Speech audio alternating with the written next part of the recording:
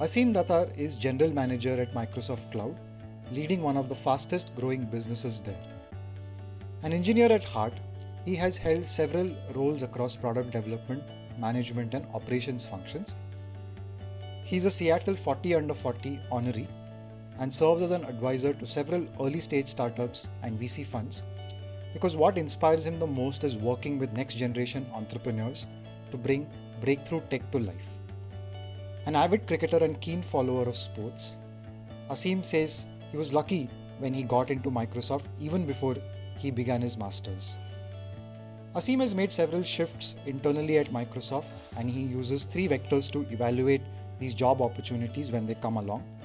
In this conversation, he speaks about his decision making mental models, what makes someone a successful generalist, the role of your network in helping you grow, what he doesn't want his team doing in meetings, and lessons from cricket and team sports. We hope you enjoy this conversation. This is the CTQ Smartcast, where we have conversations about upleveling, deliberate practice, and getting future relevant. Hi Asim, welcome to the CTQ Smartcast. Hi, thank you for having me. Pleasure to be here. Great. So Asim, we want to talk about your journey from being an engineering student all the way into getting into Microsoft. So I heard a rumor about a very interesting story about your, how you got into Microsoft. So why don't you tell me that? Yeah, so I like to say right place, right time, and luck sort of had a huge role to play.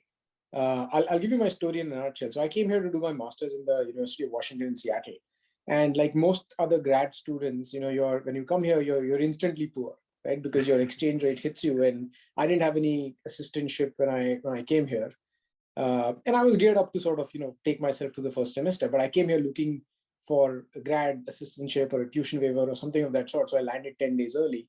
And I went the very first day I went to my college campus. I was supposed to meet my advisor, and I was a little early. And so I walked into this big, ballroom kind of thing where some event was going on. Little did I know that there was a career fair. So I walked into the career fair. I saw a booth that said Microsoft. Back in the day, we used to have a big orange logo, a black logo with an orange background. So I went there and I started talking to this guy from Microsoft, and I told him about what I do and my vocational background in learning in India, and he was very intrigued by the mini project work I had done in my final year. And then he said, "Well, would you like to apply for a job?" And I'm like, "Wait, but I don't even know if I can work. Like, you show up on a visa that's a student visa, and beyond that, you don't know anything." And so I told him, "Look, I don't know if I'm permitted to." So he was very kind, and he said, "Look, so in that case, how about applying for an internship, because we hire a lot of interns." And I said, "Well, I'm not so sure, but sure, why not?" Like, and so he asked me for this thing called as my resume. And I came to the university the very first day. I didn't have credentials, I didn't have access, no ID card, nothing. The school was not open. And at the scheduled time, I went to meet my advisor. His name was Dr. Radha Puvendran, very very nice guy. I'm in touch with him even now. Occasionally, we exchange email. And I spent the first 15 minutes introducing myself. And he said, "Well, I'll see you when school starts." And I said, "Dr. Puvendran, can I ask for a favor?" And he said, "What?" I said, "Can I get a printout?" And he said, "What do you want to print?" So I said, "Well, I want to print my resume. There's this thing called Yahoo Briefcase back in the day that I have a resume on. Can I print?" And he said, "What, already looking for a job?" I said, "No, no, no. This thing happened. I went to the career fair. And at that time, you had to pay like 25 cents to get a printout, right? And I didn't even have cash because I was not geared up for it." So he was kind enough. He printed me a copy. I went, gave it to the gentleman at Microsoft, and within a week's time, they called me onto campus, the Microsoft campus, for an interview. I got into a cab and I showed up at the recruiting building, and I went and I sat there, and this girl next to me looked at me funnily and said, "Why are you so overdressed?" And I'm like, "What are you talking about?" So I was wearing a tie and a formal shirt and pants, and everybody was in jeans and t-shirt. And again, so the interview happened. They offered me an internship, and that was the beginning of my Microsoft journey. So literally, I think before my courses started, I kind of had an internship in hand, and while I was figuring all my ID cards, login status, etc., at the same point of time, I was trying to answer this question of, can I even work in the summer? So that's how that's why I call it a very lucky spot to be in. Yeah, it speaks volumes about talent spotting at Microsoft, I would say, because it's almost, I mean, to use a cricketing analogy, I know you're fond of your cricket. It's almost like, John Wright spotting Jasprit Bumrah at a net and saying, hey, you should be, with Mumbai Indians or something like that. So pretty. Yeah, I don't know. I don't know if Microsoft would say that. I mean, I've been here 17 years, so maybe they'll say something to the extent of, yeah, I think you we would rely on you to take that single and get off strike. That's what you want me to do. Yeah, that's pretty interesting. So tell me what happened to your journey after that, right? You became an intern, and clearly you've been there for a long time. What sounds like a long time, from Yahoo Briefcase to when Yahoo Briefcase doesn't exist anymore in that fashion. And in some sense, you are doing things around cloud that started from an early promise of those years ago with the cloud. So tell me, can you describe else has happened to you from then Yeah, to I mean, I think a lot has changed, like you mentioned, and a lot has not changed to a certain extent. So I interned there as a dev. I worked on the setup team, and the internship lasts through the summer. And as soon as I finished summer, Microsoft has this thing about they interview every intern, and they kind of want you to come back full time.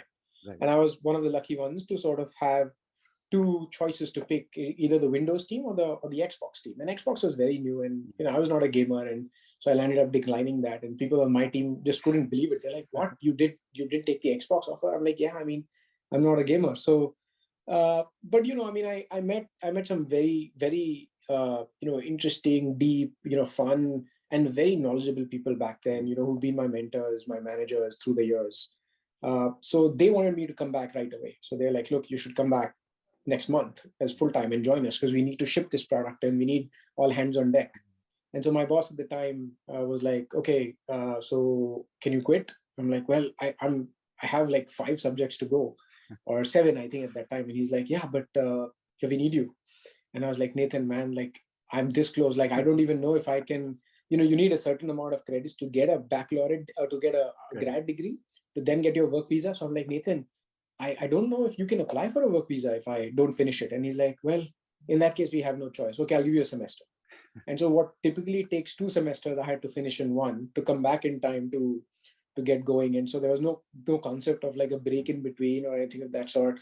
And these were also days where visas were very hard to come by. Right. So again, lucked out, joined Microsoft, did the technical dev role, then sort of ran a PM team, then moved over to doing product planning and product management. And one thing that always interested me is going from a function that I was in to a function that almost seemed like a sister function, but I knew very little about. So when you're a software developer, I used to work with a bunch of PMs, and I'm like, "Wow, that sounds great. Like, you're a program manager. What do you do?" And so getting talking to the PM team, I then sort of took on a PM role as the next step. From PM, then I used to look at these marketing people and like, "Wow, you guys must have a really cool job. Like, sounds really good. What is that?" So then jumped over to doing marketing, moved over to the office team, incubated the office web services business, change the dynamic on how services are thought of in the world now. And then I took on this detour to go to sales. Again, similar hypothesis, similar model. I knew very little about it. An old boss went there and he's like, "Hey, you want to do sales?" I'm like, "Sure, sign me up." So did that, and then came to the world of cloud when just around about the time Satya took CEO and there was some reshuffling. And so I've been with cloud ever since. So I think the common thread there has been like taking a role that I know very little about and trying to go learn a net new different skill. So that's kept me afloat and interested and sort of tied to Microsoft, because it almost feels like a net new company, different job, different role. Right. So I want to go into this attitude of yours a little bit deeper. Did you always have this aptitude towards exploring things on the periphery and using that to catapult yourself to a new role, or is that something that uh, you grew into because also the environment that you found yourself? I think it's more of the latter. Look, I mean, I'd be lying if I said that I designed it that way, right? Like, I think when you're in your 20s, like, the next interesting thing that comes across, you tend to think of it and you're like, "Oh, great, I'll do it, I'll learn."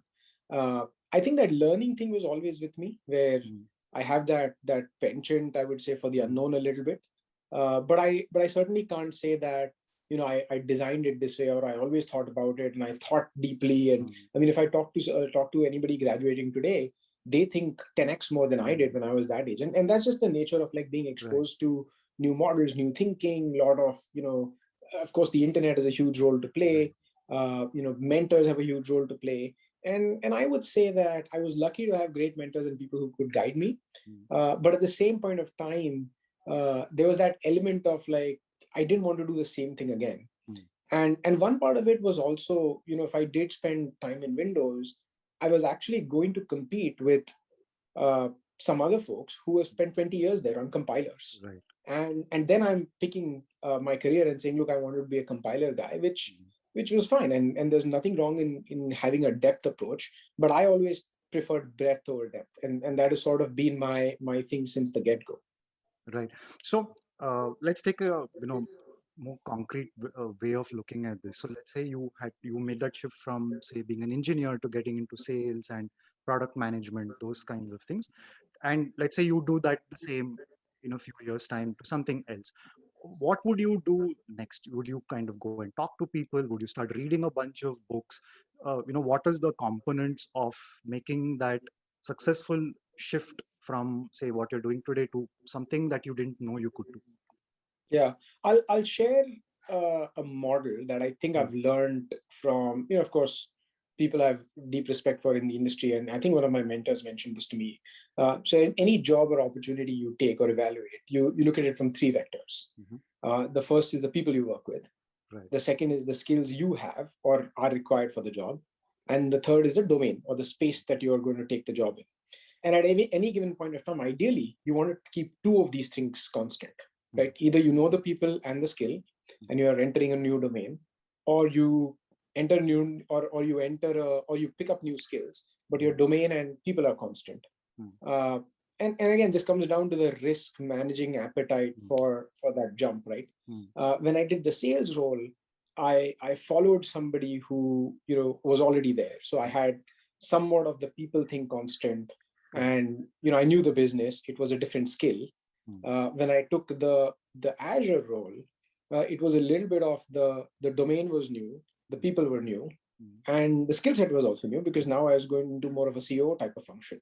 But the way I thought about managing that change is the skill set, although in its entirety what new, the things that I had done leading up to that were all required for me to be successful in the job. So I think I could rely on my skill set, yet changing two things.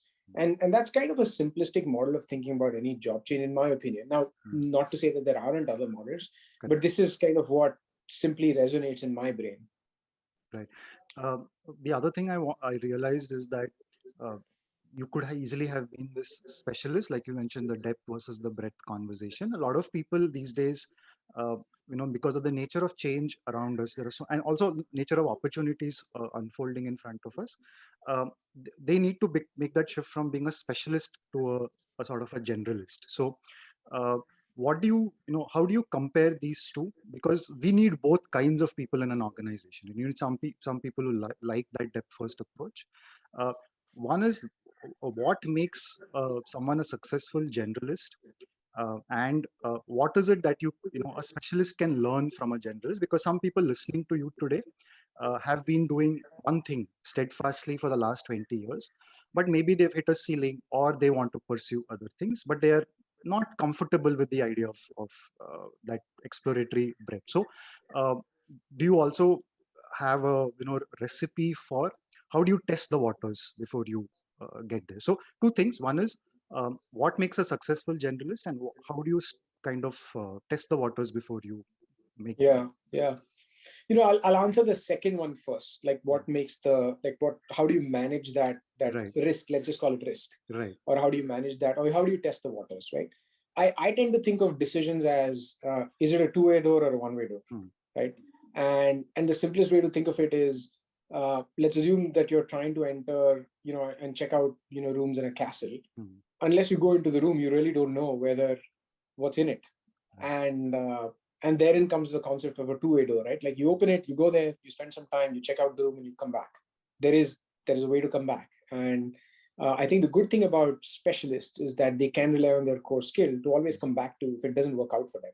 Right. But what I would say is you need to give it a significant amount of time to stay in that room. So, maybe give it a year, 18 months, whatever you feel is right, until you feel that, yeah, it's not working out. And I think only you can be the judge of that.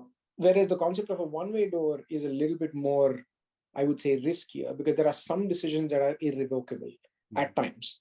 And those could be things like, changing geographies. Correct. Or, completely like going from, let's say, the tech world to healthcare. And I mean, some of these are harder to make the return. So just evaluating with an open mindset on, are you making a revocable or an irrevocable decision, is a good way to think about, am I just testing the waters and can I come back? Or am I swimming too far from the shore? As far as what makes a successful generalist, I actually think that the biggest thing I would say there is you have to be able to deal with ambiguity very well. Generalists typically just get problems thrown at them, and you're trying to, what we call at Microsoft, growth hack your way out of it, right? You're going to try something, you're going to fail, you're going to fail again, you're going to fail again, you're going to go one step forward and five back. And then you're going to suddenly go 7 steps forward, right? You've got to be able to deal with that ambiguity and manage that anxiety, to be honest, that some people have. If that's something that makes you super anxious and you feel that you're out of control and you're falling in a spiral, maybe that's something that you want to rethink, whether you are meant to be a journalist or not. The other thing that I will say is, and I think a lot of people can probably resonate with the word called jugaad, right? There is you've got to be able to have that jugaad mindset. I think growing up in Bombay, a lot of us have that. And I was lucky enough to sort of bring that to bear. I mean, basically, you got to pick up yourself when you have a setback and you're like, oh shit, okay, now what? Like, I think the now what is more about, like, you got to fall forward rather than fall backwards. So that to me, I think, is the biggest skill set or a mindset, I would say, that journalists should have. And I think the only other thing I would say is 9 times out of 10, you have to rely on standing on the shoulders of giants to get that victory, and leaning on people who are advisors, who are experts in their field, because journalists don't know it all. And they certainly, don't have the, I would say, the depth expertise that a depth expert has. But relying on others to extract the information, to connect the 2 points, to sort of see patterns is the other thing that I would say is probably another important skill. Right. Aseem, you may have heard of the idea of a board of directors for individuals, right? Have you, over the years, assembled a group of people that, play different roles in your life and career? I mean, I think you stole the words out of my mouth. Like, that's how exactly I would have described, my mentor base. They're kind of my board of directors, right? I mean, I get different perspectives. I get support. I get negativity, and which is good, healthy negativity. I get caution. I get pushed, I get questioned, I get, conflicting opinions. And I think the one thing that is consistent with the people that I talk to is they never give you the answer, which I think is a core skill to have in a board, right? You want the board to pose questions, and then you're sort of in the driver's seat as the product, trying to figure out, like, which way do you want to go? How would you answer that question? And I don't think any of my mentors has ever said, go take this or go do that, or go do Y or go do Z, or don't do X and don't do Y. I think the biggest question they've posed to me is, okay, great. I understand what you're saying. Tell me the why, what, and how. And Aseem, how would you describe it? And so I think that's a core thing that any mentor kind of plays the role of coach, right? And you'll often hear in the cricketing world, like, people talk about, like, I want a coach who's guiding me. I don't want a coach who's fixing my elbow height, because you try to tell Virender Sehwag to correct his stance, he's going to say that's not going to work for me, right? Or you try to tell Rahul Dravid to play a lofted shot, and he's going to say that's not my strength. I'd rather keep it on the ground. Yeah, I mean, in fact, they are literally they're kind of sounding boards. Their job is to make you listen to yourself from a different angle. That's how I sometimes see it. So, Aseem, as one grows in their careers, the big difference between being a fresher or an intern is moving from execution to taking these high value decisions. That is what you ultimately get paid for, in a sense. So you mentioned a couple of things around decision making. Do you have any other principles or mental models around how you make decisions that have served you well? I'm generally big on trying to model everything, and often it doesn't it's not that there's a black and white answer. In fact, my wife will tell you that I'm more gray than any person she's seen in the world. And I think whenever she asks me a question, I think she says, "Don't say depends, because it doesn't depend. I want an answer." And I'll come back and say, no, I think context matters. It always depends. And so, Right. so she'll tell you that I'm a very depends kind of person. But I think in my defense, you can at least have some sort of questions that you might want to ask yourself to get all the data out in front and really ask yourself, like, what is that model? To me, the simplest one has been the 10-10-10 model, where, any decision I take or want to take, however ambiguous situations there are, I tend to rely on data as a input. A lot of people rely on data as the sole input. I look at it as one signal. There's many others. But ultimately it comes down to, like, how do I feel? Like, if I make this decision in favor, let's say, how will I feel in 10 days? How will I feel in 10 months? And how will I feel in 10 years about that decision? And I think if the answer to those three things is a resounding, affirmation of that decision, then I think it's an easier one to make. But if I have doubts and I'm like, look, let's say I'm dissatisfied with somebody on my team, and I basically just go and say, hey, that's really bad, like you did it the wrong way, I might feel great because I've given them like very harsh feedback. But in 10 months, I'll be like, yeah, I don't think I should have done that. And in 10 years, I certainly will feel about it differently. I'm like, yeah, it didn't even matter. And so I think if you put that frame of reference, your outcomes start to be a little bit more consistent, and your outcomes start to be a little bit more, I would say, something that you can conform to in the longer run. Fascinating. I think, a lot of us who have trained as engineers, we are not necessarily trained to recognize these emotions, right? Or the volatility of a lot of these emotions, and the fact that they kind of even out over time. So again, was this, this vocabulary of emotions, how important is it for managers, for leaders to recognize that there is this emotional landscape that you're always dealing with when you're working with humans? It's not all cut and dry, and and you need to have an emotional model of the world as well. Yeah. I mean, I think some of it has to have a no regrets kind of move, right? Like, I do remember a time when, we had our first daughter, and I have two, 7 and 3. And one of the entities that I was looking to join wanted me to join right away. And I was like, no, I can't do that. I want at least, like, months time off. I want to figure out childcare, etc. And this was a very, up and coming, entity, and it would have done wonders for me. And I decided, no, I think principally it didn't make sense because, it was the first child, and I wanted to spend time. I wanted to be here, and I didn't want to miss out on those moments, however small or big it might be. I mean, it was a matter of 30 days. And so I decided to pass on the opportunity because philosophically it sort of didn't align with the principles. And, it would have changed the course of where I would have been, what could have done, what could have happened. But to me, I think it's still a no regrets move. Like, I don't regret it one day. I would still make the same decision again. And purely because if I put it in the context of fullness of time, like 50 years down the line or 20, 40 years down the line, like, I would still have regretted, like, chasing the opportunity over spending a month where my heart was. And that's what I call as no regrets move, right? That to me is still a no regrets move, even after 7 years or 9 years. Right. I can't detect any trace of regret in your voice while you're recounting that anecdote. Are you the reflective kind of person wherein, you make time for reflection very systematically? You say, I'm going to schedule some time for it. Or do you just let it happen? I mean, tell me about that. Yeah, I wouldn't say that I'm the kind of person who'll sit and have like a scheduled thinking time or whatever. I mean, I'm often guilty of not wanting to do too many things in life in general. I try to keep it simple. Driving times are mostly thinking times. I hope it doesn't come across as deadly where my mind is half asleep on the wheel. But times when I step out to go get my coffee, or my morning routine has to have like some amount of coffee. And funny story, I used to live right across from my building at Microsoft, but I never walked because I always drove to get my coffee and come back. But I think those mini breaks are what energize me. Like, I think those are thinking times. I don't think I hope I don't complicate things too much in my head. Try to keep it simple. But then again, I think I feel that the more data you add, the more cloudy you get in your judgment.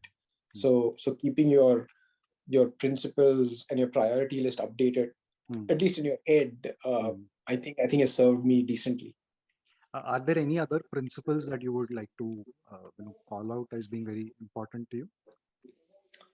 I mean, I do have some that I occasionally revisit. What I would say is I think in general, transparency, sort of high integrity, like, I mean, the usual, and a lot of us Correct. share those principles. Those are generally top of mind for me. I try to not run towards things faster, and meaning that I don't want to be in a race. I think this is something that growing up playing on a sports team teaches you, right? Like you're sort of competing with wanting to be the best version of your own self. You're not competing with the world. You're not competing with somebody on grades or GPS scores, or how fast have you been promoted, or what are the things that you do, because I think everyone's journey is different. Correct. And I think the quicker you can recognize as the better at peace you will be. That's one principle that I follow. I'm like, look, I don't want to compare myself to anybody, because honestly there's no comparison.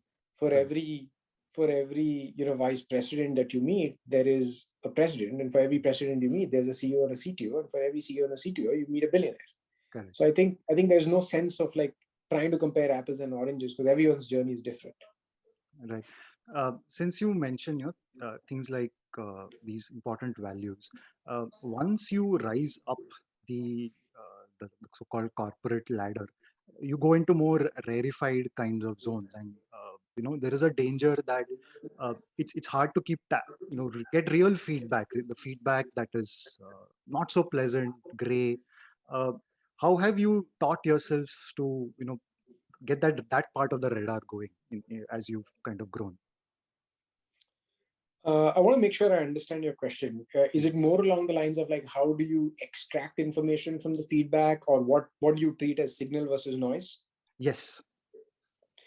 Yeah, see, it's a tough one, right? And I don't think that I've made a very clear, or I've gotten to a very clear understanding of how to do that. I think the key there is to recognize patterns, right? Like if you're seeing consistent patterns on, people are hesitant to react with you, or I think I'll give you a simple example, right? As you sort of grow in your career, like when you ask for a meeting with your team, there's a lot of production that goes into it, right? And while it is sometimes necessary to sort of have the level of depth and detail and preparedness, I sometimes feel that I don't want my team to do that, right? I would rather have my team just have an open dialogue and saying, hey, here's the challenges. Like, I don't want you spending time in preparing for it, or in, rehearsing for it, or spending countless hours preparing for an executive. It kind of doesn't make sense.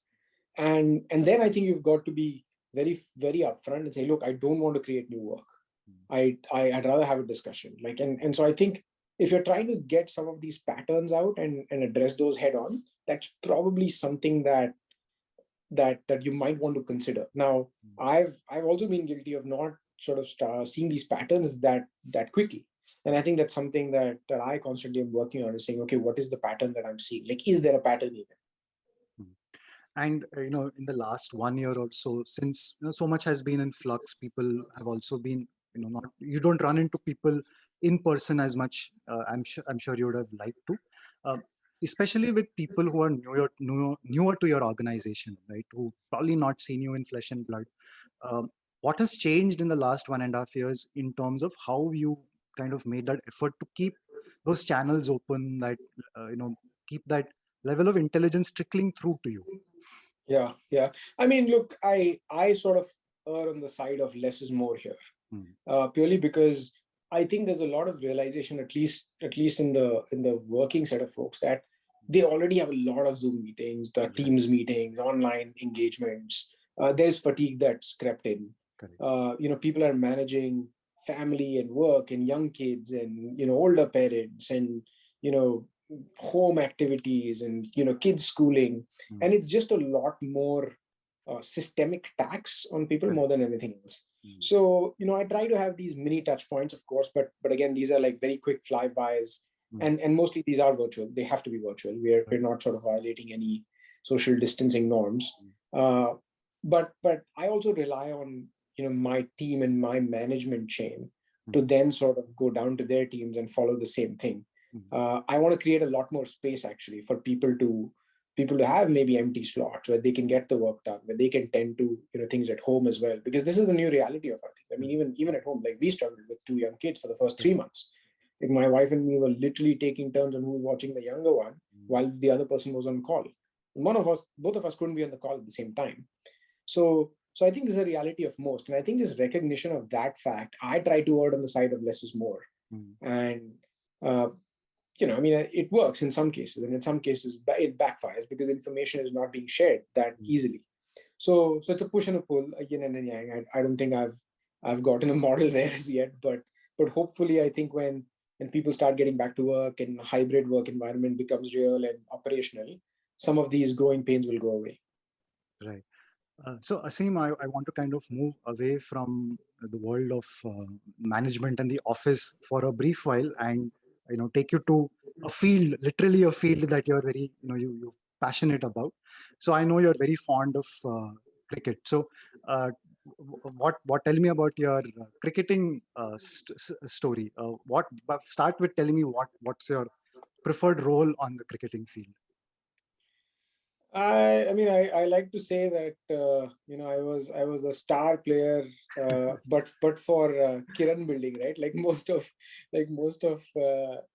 people in Bombay are like there's somebody in that building who's really good. And, I mean, my journey, like most people, and I'm joking, my journey, like most people, started with playing cricket in the building with my friends and after school every day, and it was just a fun time. I wish I could go back and play a game again with my friends, and that's how it started. And then I moved to Pune for my junior college, and my engineering just continued. I played for the college, I played for the engineering college as well. We played a lot of interstate tournaments, somewhere in the middle.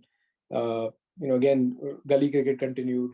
Then when I moved to Seattle, I was very excited to find the Microsoft cricket team. I played for the Microsoft cricket team until about like 2 years back. And then, as sort of kids started to get older and they need a little bit more time, and I couldn't justify traveling for work and playing on the weekends. So, cricket unfortunately took a back seat. But I'm hoping that, this year, hopefully I can get to play a little bit more. So do you still follow international cricket quite closely?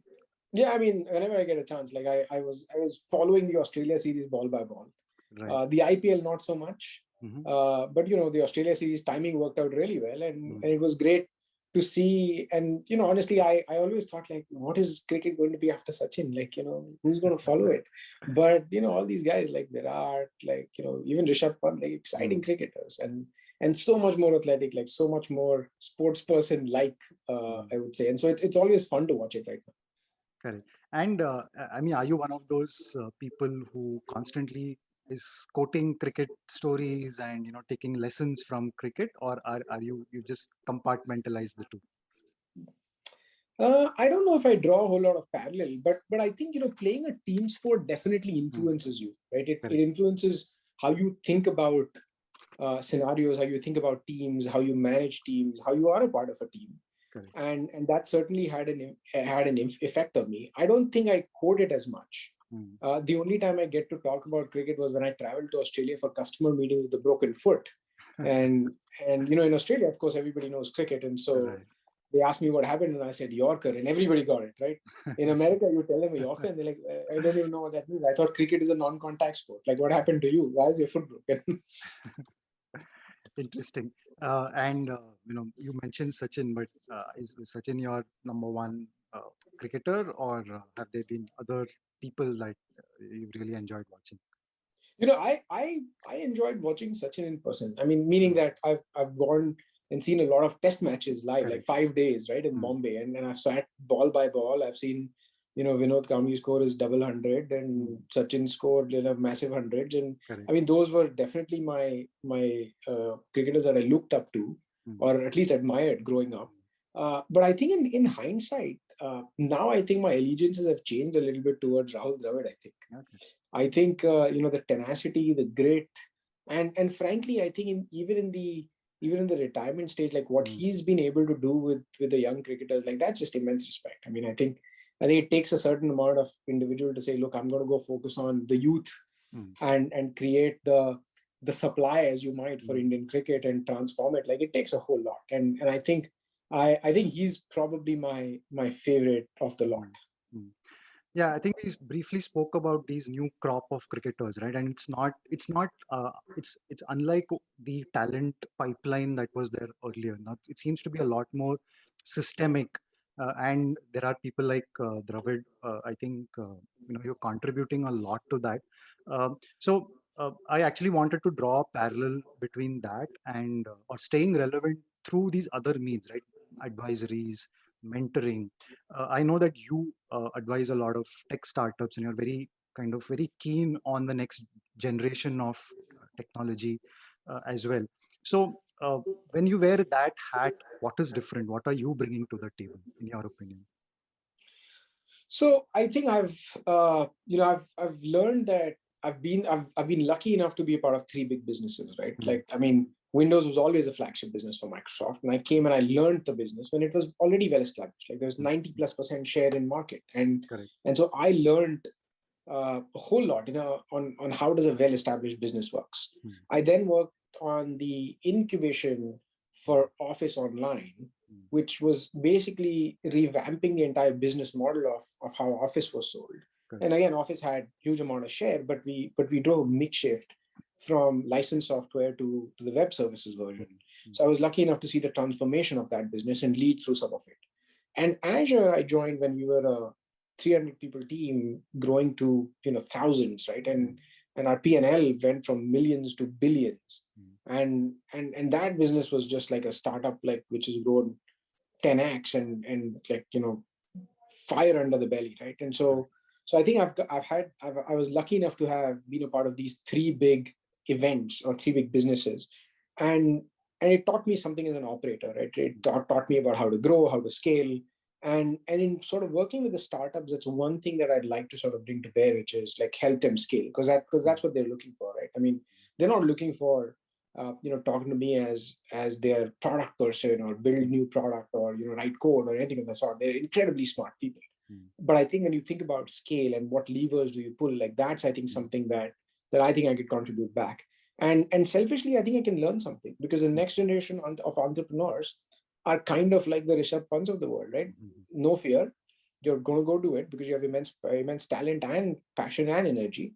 And it's almost like you can learn something from them, which is entirely different. Like if I draw the parallel, there's so much sportsman-like capability and athletic ability that these youngsters are bringing to the table. I mean, if you draw the parallel in the startup world, I want to learn that from them. Like, how do they approach a problem with a no regrets, no fear mentality, which some of us probably did not. So selfishly, I get to sort of reverse mentor myself, right? I get to learn from these people on how do they think differently, like how would they solve the problem, and then I think you have the push and pull or the yin and yang of let's exchange ideas, and then you narrow down on something that might be a combined effect might be much better than the siloed effect. Right.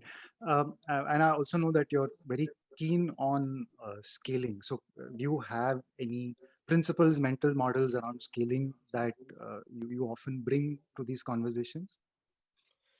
I don't think I could sort of outline one. I think there's many. So it almost sort of applies to scenarios differently, right? But like any investor or startup founder would tell you, first prove out the concept, like make sure that there's value exchanged, make sure that you're creating value for your customers, and then I think it's a matter of putting fuel on fire, right? But you've got to light that fire first. Correct, right. So one thing that you must have encountered when you got into the scaling kind of mindset is trying to institutionalize things like practices, cultures, those kinds of things. So any observations on how you've seen that unfold? So let me give you one maybe prompt to think about. When you yourself, or when Microsoft was going from this almost old style on-premise legacy kind of software to making that shift to the world of SaaS and subscriptions and so on, what changed in the way you were trying to unlearn certain practices and institutionalize a bunch of new practices? A lot of it was basically seeing the trend that the world is moving towards and latching onto it. right? Mm-hmm. I mean, today, and if I draw a parallel, uh, today people don't want cars; they want to use Uber. Like, Correct. why buy a car? Why spend the capex, right? And a similar mindset sort of applied in the cloud services world, right? Where we're looking at it from the perspective of saying, like, people don't want to manage their IT; they want to be doing what's core for their business, right? Correct. A transportation and a logistics company wants to focus on business logic for transportation and logistics. Correct. Conversely, a soda manufacturing company wants to get good at manufacturing soda and creating new products. They don't want to worry about their IT infrastructure. And so I think we look at it and say, okay, great, let us do it for you. And so that's kind of the pattern matching and tech keeping up with where the world is going. And you'll see, like, a lot of these business models for new consumer companies even, right? They are evolving with the audience set in mind, and it's even different from a geography perspective. India was always heavy on it wasn't e-commerce, but I call it phone commerce, right? Where you would call up the local store and you would give the guy a list and he would send someone home and you got your groceries. The West is just coming to adapt that model, right? Where we're starting to do this on an app or a phone, and there's Instacart who's got an insane valuation is doing that. They've got a shopper that gets dedicated to you, and he or she will pick your list and deliver it home. Conversely, we are getting exposed in India to the mall culture, right? Where you're going inside, you're spending time, you're seeing those things. We've always had that, but we are inspired by the West when it comes to that. And so there's these different business models, right? Like contactless payments is the other one, where people don't want to carry around cash and fat wallets. I mean, India, for the most part, has skipped credit cards and got straight to Paytm, and the West is still catching up to that. So to I think cut it short, I think it's a lot to do with what trends are you seeing in people's natural behaviors, and how do you fit your product or your culture to sort of match to that.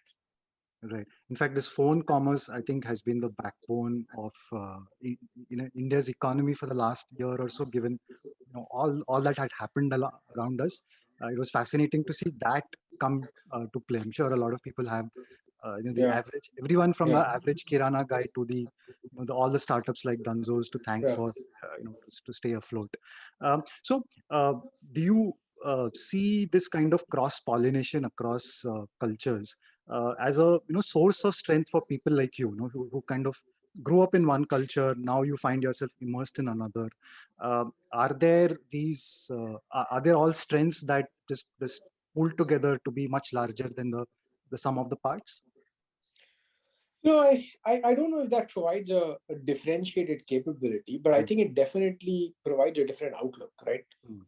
You've grown up in a country that's fast evolving, and you've come to a country that to a certain extent has infrastructure settled. But then you're looking at the best of both worlds and trying to compare patterns, contrast patterns. I mean, when ride sharing comes up, I always chuckle because we've had ride sharing for a long time. Like I went to college on my friend's scooty or scooter, and that was just a part of life, right?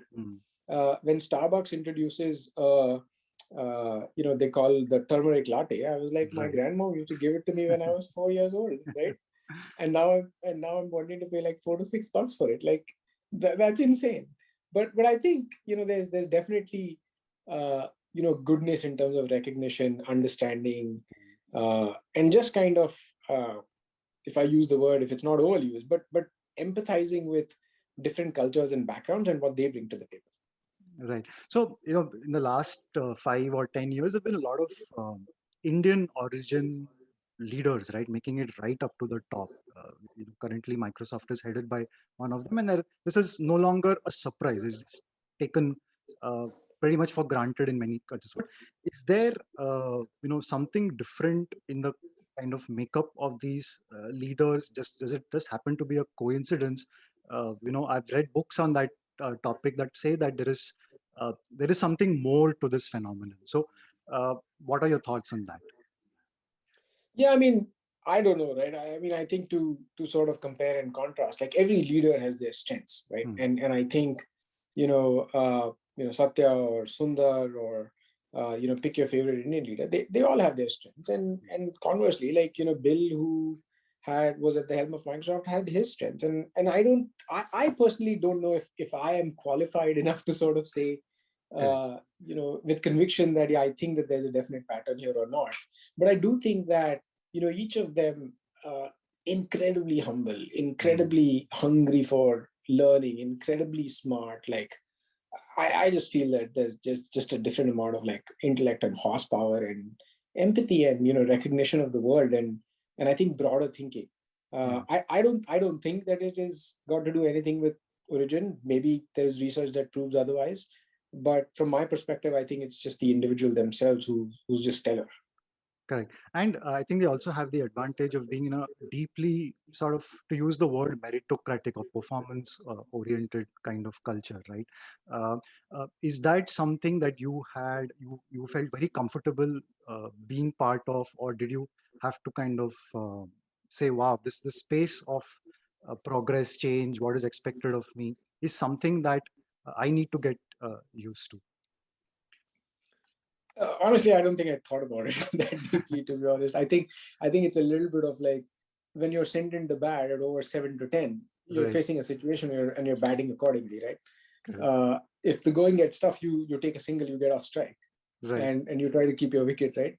And if it's a flat wicket and if it's not turning and it's not swinging, then you make hayday. So I think that sort of, and again, I try to draw that parallel from sport because that is actually how business and careers are generally. You excel at different points of time in your career. You slow down at different points of time in your career, and there's nothing wrong or right. And no two batsmen are the same. No two bowlers are the same. And sometimes you nick one and you walk and you come back on to do a next inning. But I think that's how it goes. And I probably have just reacted to the situation more than being proactive. And of course, like everybody has their set of mentors, and everybody has guiding principles, and those have in general served me well. But I don't think I planned it as much as I think I like to believe. And in fact, I think the people who are entering the workforce today, the recent graduates, they I think are a lot more planful. They're a lot more deliberate. They're a lot more clearer in what they want to do. I just want to go into a little bit of how you keep yourself abreast of things, right? What is your approach to learning as an individual? So let me start with the future trends thing because we spoke briefly about it.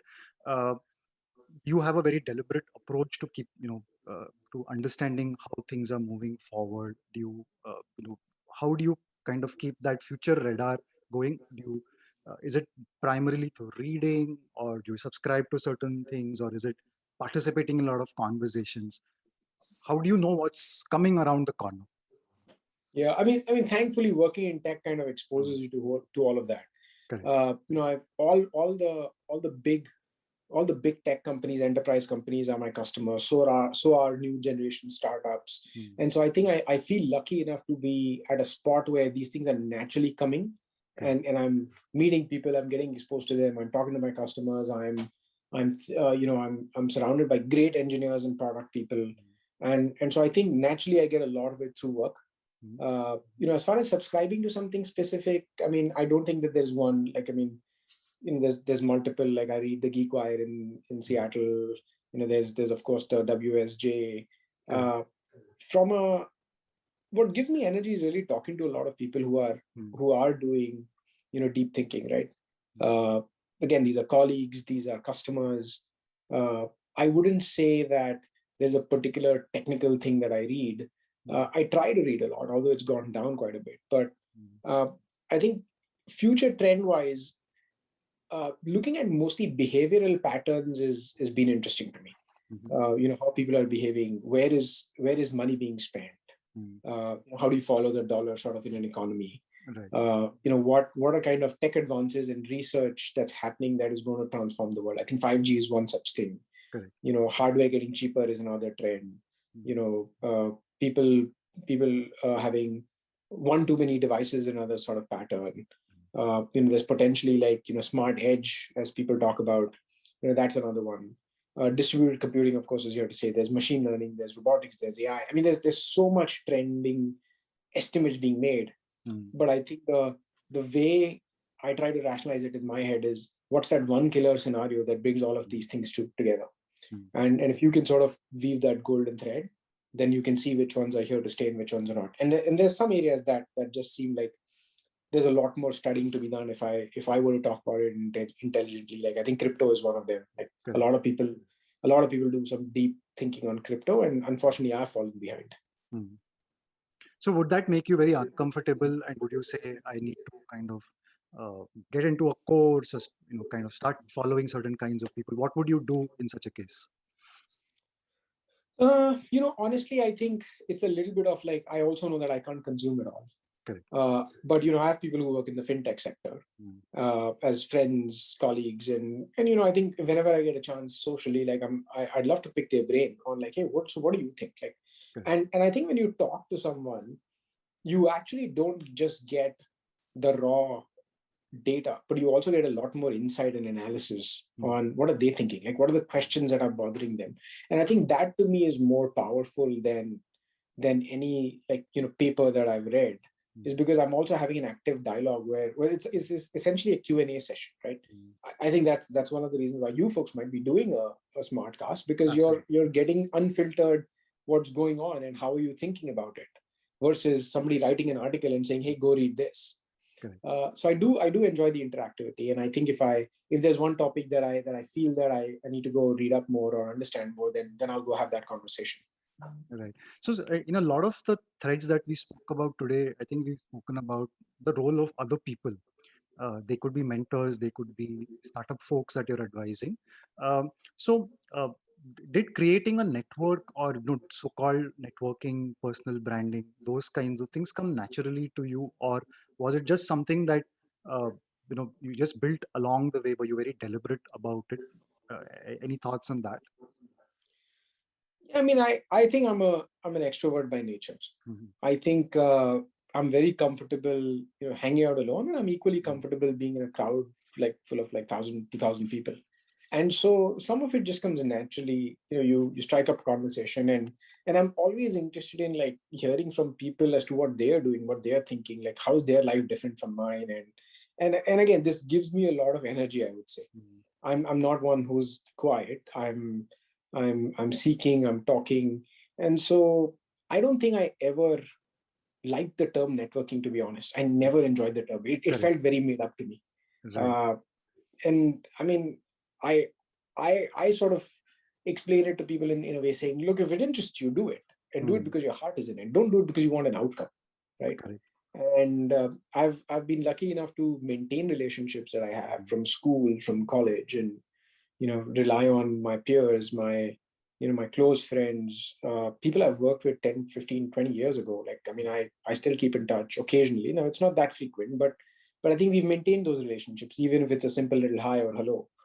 And, I mean, you don't do it because you want something out of it. You do it because you have a connection with the person, and you just enjoy hearing from them on perspectives and whatnot. Correct. Right. That makes sense. I also want to ask you about things like reading. Are you a reader, or are you, do you consume your information from other sources? I mean, I wasn't a voracious reader, I would say, but I do enjoy, reading. I mean, I'm sort of somewhere in between. If I get time, I'd love to pick up a book and read, but my reading is limited to mostly biographies or experiential books, or memoirs, or something to do with business models. Sports forms a huge component of what I read about. But I don't enjoy fiction. I don't enjoy the moonshot kind of things. And the reason I think I enjoy biographies is because 200 pages gives me an insight into someone's like 50, 60-year life. And that to me is like the best ROI I can ever get by reading something. And so I just enjoy biographies because they're light, they're easy reads, there's nuggets of information in there. And that's what I naturally gravitate towards. Correct. Any favorite, biographies that you can think of at the top of your head? I think my favorite is Andre Agassi's Open. Yes. That is definitely, right up there on that list. And if I were to pick one book and say which one should people read from a sport perspective, it is that. I mean, I would have loved to pick a cricketing one, but I actually think Andre Agassi's one is right up there. And the other one that I really enjoy, and I sometimes keep going back to, is John Wright's biography called Indian Summers. Right. That's the other one that is a lot to do about like player versus coach mentality, and there's a lot of parallels to be drawn. Mhm. So, since we are staying with sports a little bit more, how have you seen teamwork itself change over the years? Because I'm sure when you started, there was a certain kind of culture of teamwork, or how managers were seen, and there's been a greater degree of, because of digitization, because of a certain shift in, say, new generations coming in. How has teamwork itself changed over the Yeah. I think it's an interesting pivot. I actually think that, I mean, definitely it's got a lot more collaborative. There's years? a lot more like, access to technology, access to information that has opened up a lot of shared understanding, right? I mean, initially, I think back in the day, there used to be that one engineer that everybody went to and Mm, everything was in his or her head, right? Now, I think the information is available everywhere. So I think everybody starts from a common shared understanding. Now, yes, there is experience, and mm, experience is still going to have its own value. But a lot of it is starting to democratize, mm, if I use that term, and that has also given people fresh new perspective. People are bolder, they speak up a lot more, and rightly so. They should. mm, There's nothing wrong in that. In fact, it's like the differences kind of lead to a better product, and that's why I think diversity and inclusion as a concept mm, is huge and it's important and has its own bearing in society. The more perspectives you get, the better you look at something from multiple angles, and that just inherently by itself makes it better. uh, I mean, I think outside of that, there's a lot more, I would say, empathy. There's a lot more understanding of different perspectives and why that perspective can be different, right? You're not only designing for 80% of the market, you're trying to go all the way, and you're saying, look, I correct. want to design it for everybody. It Mm, can't be that I'm designing it for the power user. I'm also designing it for the person who's going to use the product mm, at a bare minimum experience level, and it should work both ways. mm, So I think there's definitely that element on change of how teams have evolved. mm. All right. So, Asim, we are coming to the end of our conversation. So, I want to do two final sections before we close. The first section is kind of getting your hot takes on the future relevance of certain areas. So, I'm going to give you a topic. Just tell me what you think is going to be the future relevance of that, and should you, want to pass, you can do that. So, let's start with Okay. easy one. The future relevance of cricket. Huge. I mean, global, like short but evolving, and I would say high growth. I would like Great. to say high growth. Okay, from cricket, let's go to another C, the cloud.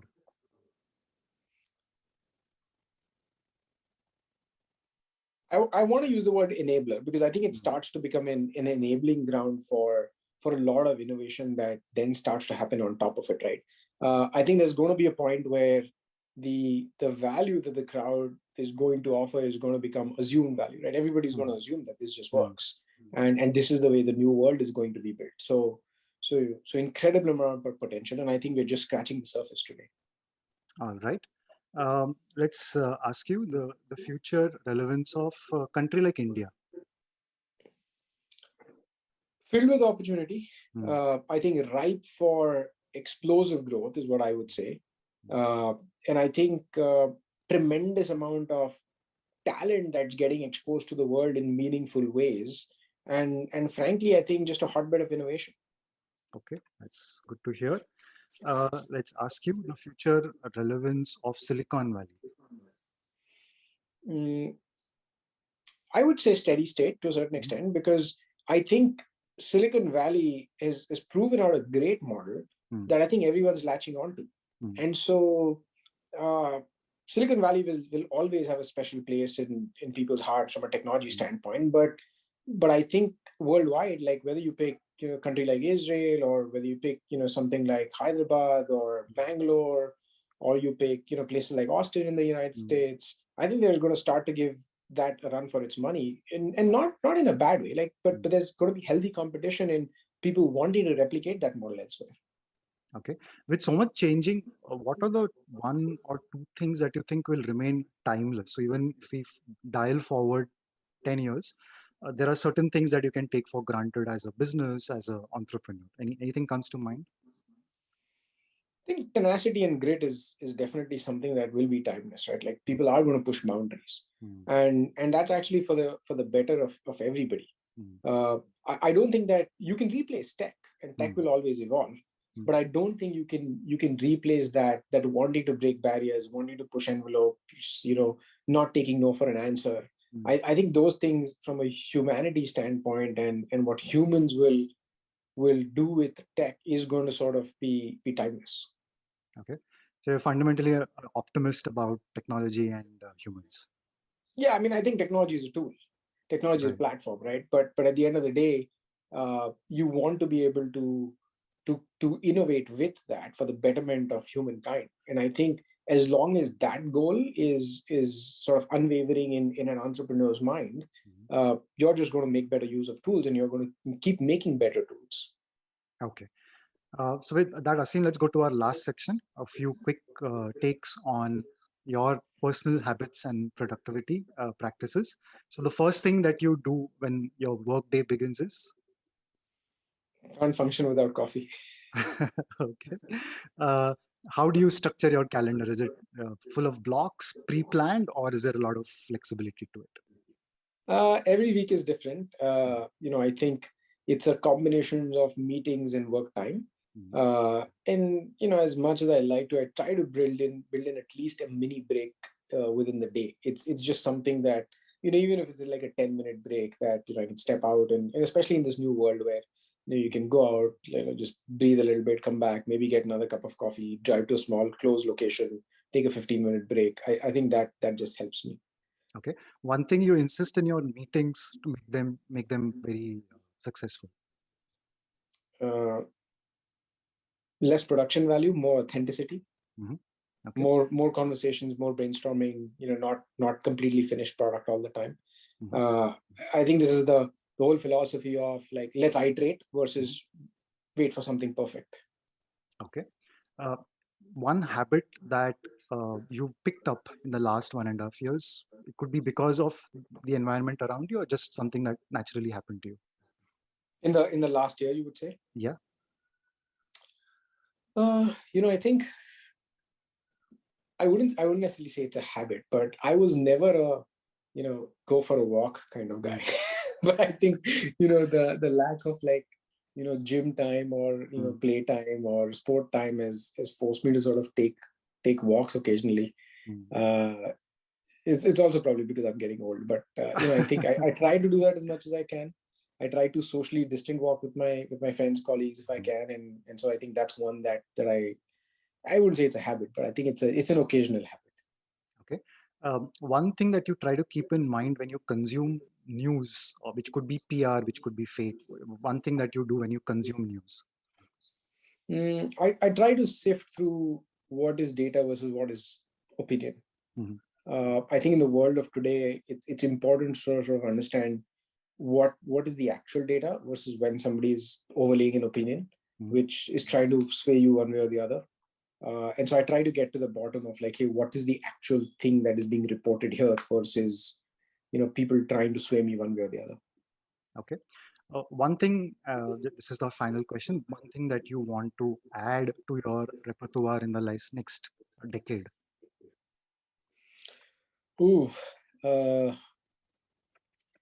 I think spotting growth areas, empowering entrepreneurs and having at least worked with, a couple of them who've been able to transition an entire industry or, deliver huge value for changing the way people use technology or people interact with product. I think that's something that I would like to go at. I don't know when, what, how, but it's just an aspiration to say, great, you've done all of these things. You've sort of been an operator. Like, how do you now take something and I think I've been lucky enough to sort of do that with cloud, right? Because when I started with the Azure team, like I said, we were small, but our P&L is like sort of in the billions, but maybe one more shot at doing something like that. Okay. So Asim, we started this conversation talking about your lucky break as an intern, and we've come full circle to talking about luck, but I think you've made your luck more than anything else. So thank you so much for being part of this CTQ Smartcast. It was lovely talking to you. Yeah, thank you. Thanks for having me. It's exciting, and I definitely enjoyed all the rapid fires as well. It was a first. All right. Thank you so much, Asim.